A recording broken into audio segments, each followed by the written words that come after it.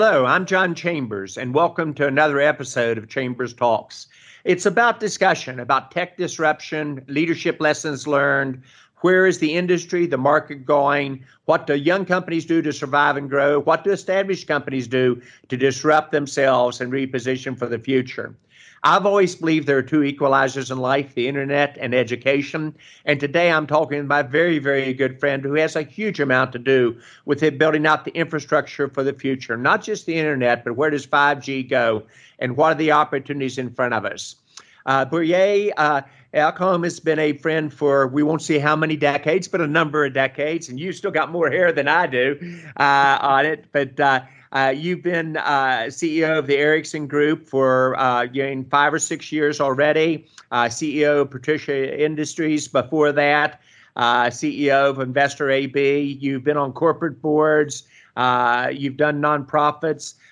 You're an engineer by background in electrical engineering and an MBA. And you've been an individual who I admire very much, who has a bold vision of where the industry's going, what do companies have to do to lead in this connected world with the changes that are going on, and where connectivity is for all. Perhaps, as I said before, education for everyone and connectivity for everyone is the future. So today's discussion will be a free form, back and forth. And Börje, I cannot thank you enough for joining me today, my friend. Well, thanks, John, for having me. Well, we've got a good session planned, but I'm going to start with the first question area, and feel free to take me wherever you want on the answers, and I'll adjust as we go through it.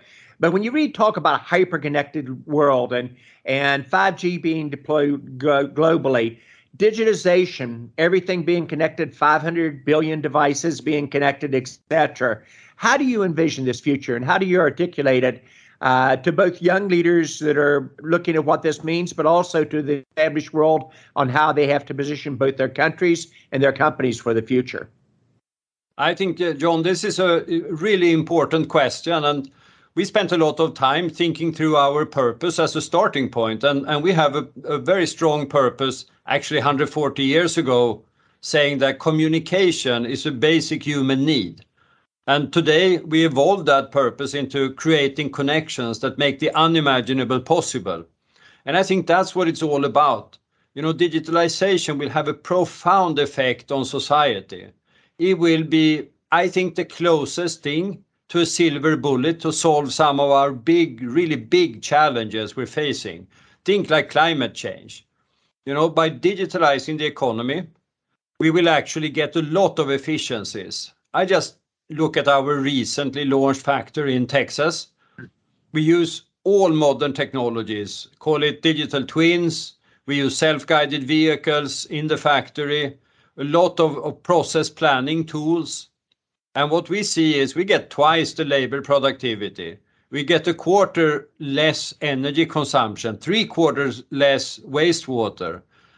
The profound effect on the environment is big, but I think it doesn't stop there. You know, waste in the whole economy will reduce. We will democratize access to education, to healthcare. So I think in this hyper-connected world, we can't even see how it will change our lives, but I'm convinced it will be a much better life. When you think about Ericsson's role in that, and you've always been very modest, and your company has as well, but if you were to say, here's the role that you see Ericsson play in this evolution, and it's a leadership role. You all have always been very nimble and have seen things before your counterparts have not. How do you position where you're going to take your products in your company, and what role do you play in the leadership of this evolution that you articulated so well? I think, you know, where we are really contributing is by building out the infrastructure. And here I think today connectivity is almost taken for granted. But the reality is it's the critical piece to allow digitalization.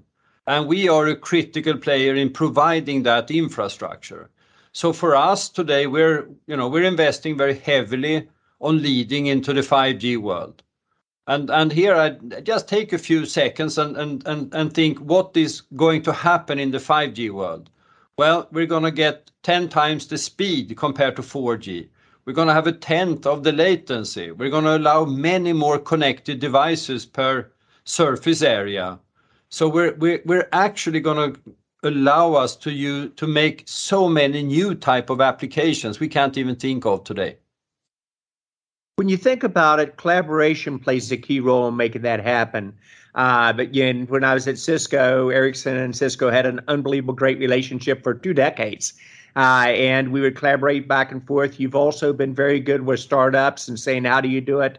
What's your vision for the role that collaboration will play in this new world as we really connect people that would change democracy and change education and healthcare in ways that you envision?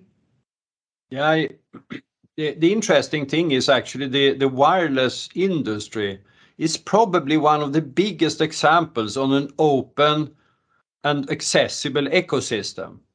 Already today and already 30 years ago, it was an open standard. Anyone could contribute into the standard, could use the standard to develop products on. So it's really available, and that has transformed this industry from a luxury product. In 1990 there were, I think, 11 million subscribers on a wireless network. Today it's 6 billion subscribers. So there are more subscribers on a cellular network than there are toothbrushes in the world. So the reality is that's almost accommodated thanks to relying on partnerships, ecosystems, etc., that we actually had together with Cisco as well. But I think that's the success of cellular connectivity. I would agree. How do you educate people on the infrastructure? If I were to do a flashback to your comments of 1990 and using Amazon and Jeff Bezos as an example, Jeff, when he took his companies public, the hardest thing he had to deal with was people didn't understand the internet and how it was going to change everything. And so he spent as much time explaining what the internet does and what's capable as he did positioning Amazon for disrupting retail and the direction. How do you do that with 5G when people say, hey, I understand it, I know the buzzwords, but how does this really affect the micro businesses and and the individuals and how they can take place in it? How do you take this complex topic and make it digestible, if you will, to the average person today? That's a real challenge, right? And everyone asks me, what's the killer app for 5G? Yes. And I often say, that's the wrong question.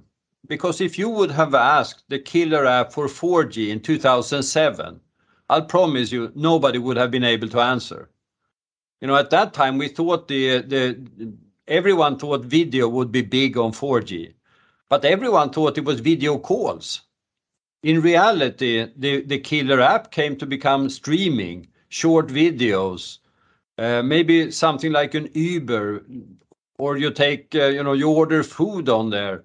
You stream music. So the killer app is a very difficult concept to envisage before you have the infrastructure up and running. And that's why this is a very challenging discussion, right? So when we think about 5G, it's the same thing. You're not going to be able to develop any great applications until you have the networks built out. And that's why we're advocating a very forceful build out of the network to make sure 5G has the broad coverage and can be used by developers as well as consumers and enterprises for new applications. And they're going to come. So think about, for example, XR, probably a paradigm shift that's going to happen. Whether you think of that in the name of a metaverse or if you think of it in just industrial applications. But for sure, we're going to leverage augmented reality glasses in industrial design, in manufacturing, in construction sites all around the world. So I think there are so many of these new type of use cases that will come once we have the network built out. When you think about building out the network, it enables so many companies to change their business models. And until you get there, you don't even know what's capable. We talked earlier about how Ericsson has traditionally done innovation internally, but also work with startups for innovation. A lot of the creative ideas do come from the startups. How do you envision the role startups play with Ericsson and in this new 5G world? We've been working with startups, as you noted, John, for a long time, but I think we need to do much more. And why do I say that? It's because we think of the network as a horizontal platform. And that horizontal platform that will start to be consumed by creating APIs. And an API here could be a quality of service, could be speed, could be latency, or it could be a network slice. That will have to be, consumed by developers, by new companies, by entrepreneurs who actually has a vision for what to create. I think that will prove to be, in many cases, startups, entrepreneurs that actually capitalize on those opportunities. So for us, having a strong leg into the startup world, and we do that through Ericsson Ventures today, but I think that is something that we will invest more in because we need to create that part of the ecosystem where actually developers start to use the capabilities of the 5G network. It's a philosophy I think can make such a huge difference. And the startup world, working with large companies, the large companies either love us too much or love us not enough and leave us in a tough spot. You've been able to do that. Is that a culture that comes from the top at your level that says we want innovation and we want to embrace the new startups and creativity? Is it something that's built into your culture, or is it something that just happens? I think it's built into the culture, actually. Ericsson has in a way reinvented itself for every generation in wireless technology. So we're not afraid of, I call it, taking those type of risks. And you see that we have one called Ericsson One, which is an internal, I would call it incubator, accelerator for internal innovation. So we're taking some risks there with some promising results. But we're also participating externally. But I think this is, unless you innovate, you are not going to survive. So I think that realization is so important for the way you drive a business as well. And I look at your success with Cisco, the way you could integrate new innovative companies into your structure and drive them to market was very unique. I think it's hard to replicate, but we have to do something very similar. It is in many ways, and I think it's almost a playbook that we could run together. I'm going to switch directions. You talked very early in your comments about giving back to society, and I think it's something Ericsson believes, and I know you believe personally, and I do as well, that the most successful in life also have to be good at giving back to society. With my startups that I'm doing with JC2, one of them is trying to create and eliminate hunger by protein being generated from, interesting enough, insects and crickets, and with a whole new model that perhaps could solve hunger on a global basis, or a Bloom Energy, which looks at how do you do energy distribution at the edge of the energy network with almost no impact to the environment in the process. How do you think about this balance between economic responsibility of a company for its shareholders and the importance of balancing that with benefit to society? And the two together perhaps is the best way to run a company in the future. Your thoughts? I think you're onto something there, John. I often say, in reality, if you're going to run a successful company, you need to focus on two things. It's the customer and it's the team, right? And how you build that team. And those two things that drive the shareholder value. So if you're successful on those two fronts, the shareholders will be happy. And I think, in order to actually attract the best people in the future, it will be really important that they see that you provide value to other stakeholders. It's not only about money, it's about what you contribute to society. So for us, for example, we can participate to, give access to connectivity and give access to digital skills. So we try to engage in those situations. So we're part of the UNICEF GIGA initiative to connect schools. And that's to connect all schools in the world by 2030. We're in World Economic Forum's Edison Alliance to build digital skills. We have our own program called Connect to Learn, that we've trained some 200,000 students in digital skills. Because I think here we can actually be engaged in society and contribute to a positive motion in society. Because my view is the two biggest divides in the future will be access to connectivity and access to digital skills. You've hit on several topics. Let me drill down on them. Maybe lessons learned in leadership.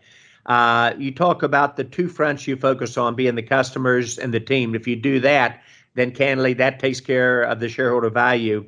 What values or cultural aspects do you consider most important? You've touched on it, but if you could take it and unwrap it one level down, how do you articulate that internally at Ericsson in terms of the importance, and how would you articulate it to us as an audience that are learning from you today? Yeah, I think I've been blessed with having worked with a lot of very strong leaders over the years, and I've had a couple of those, call it basic principles that followed me, and a couple of them, they're relatively simple. One is transparency. I believe transparency is the best way to run an organization. You have to keep the whole organization honest in a way because it's transparent. I believe you focus on the long term, but you drive execution on the short term. So you need to keep a long-term vision and then recognize you need to execute on that short term, but never lose sight of that long-term vision. I see also that I spend a lot of time with a team, trying to make sure I have the right people in place, but also that I empower them and hold them accountable in the right way.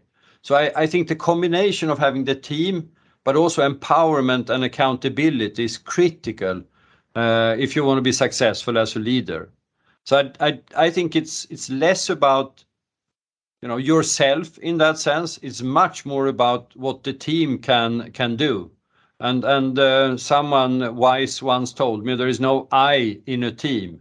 And I think that's worthwhile to remember when you run a big company. I could not agree more.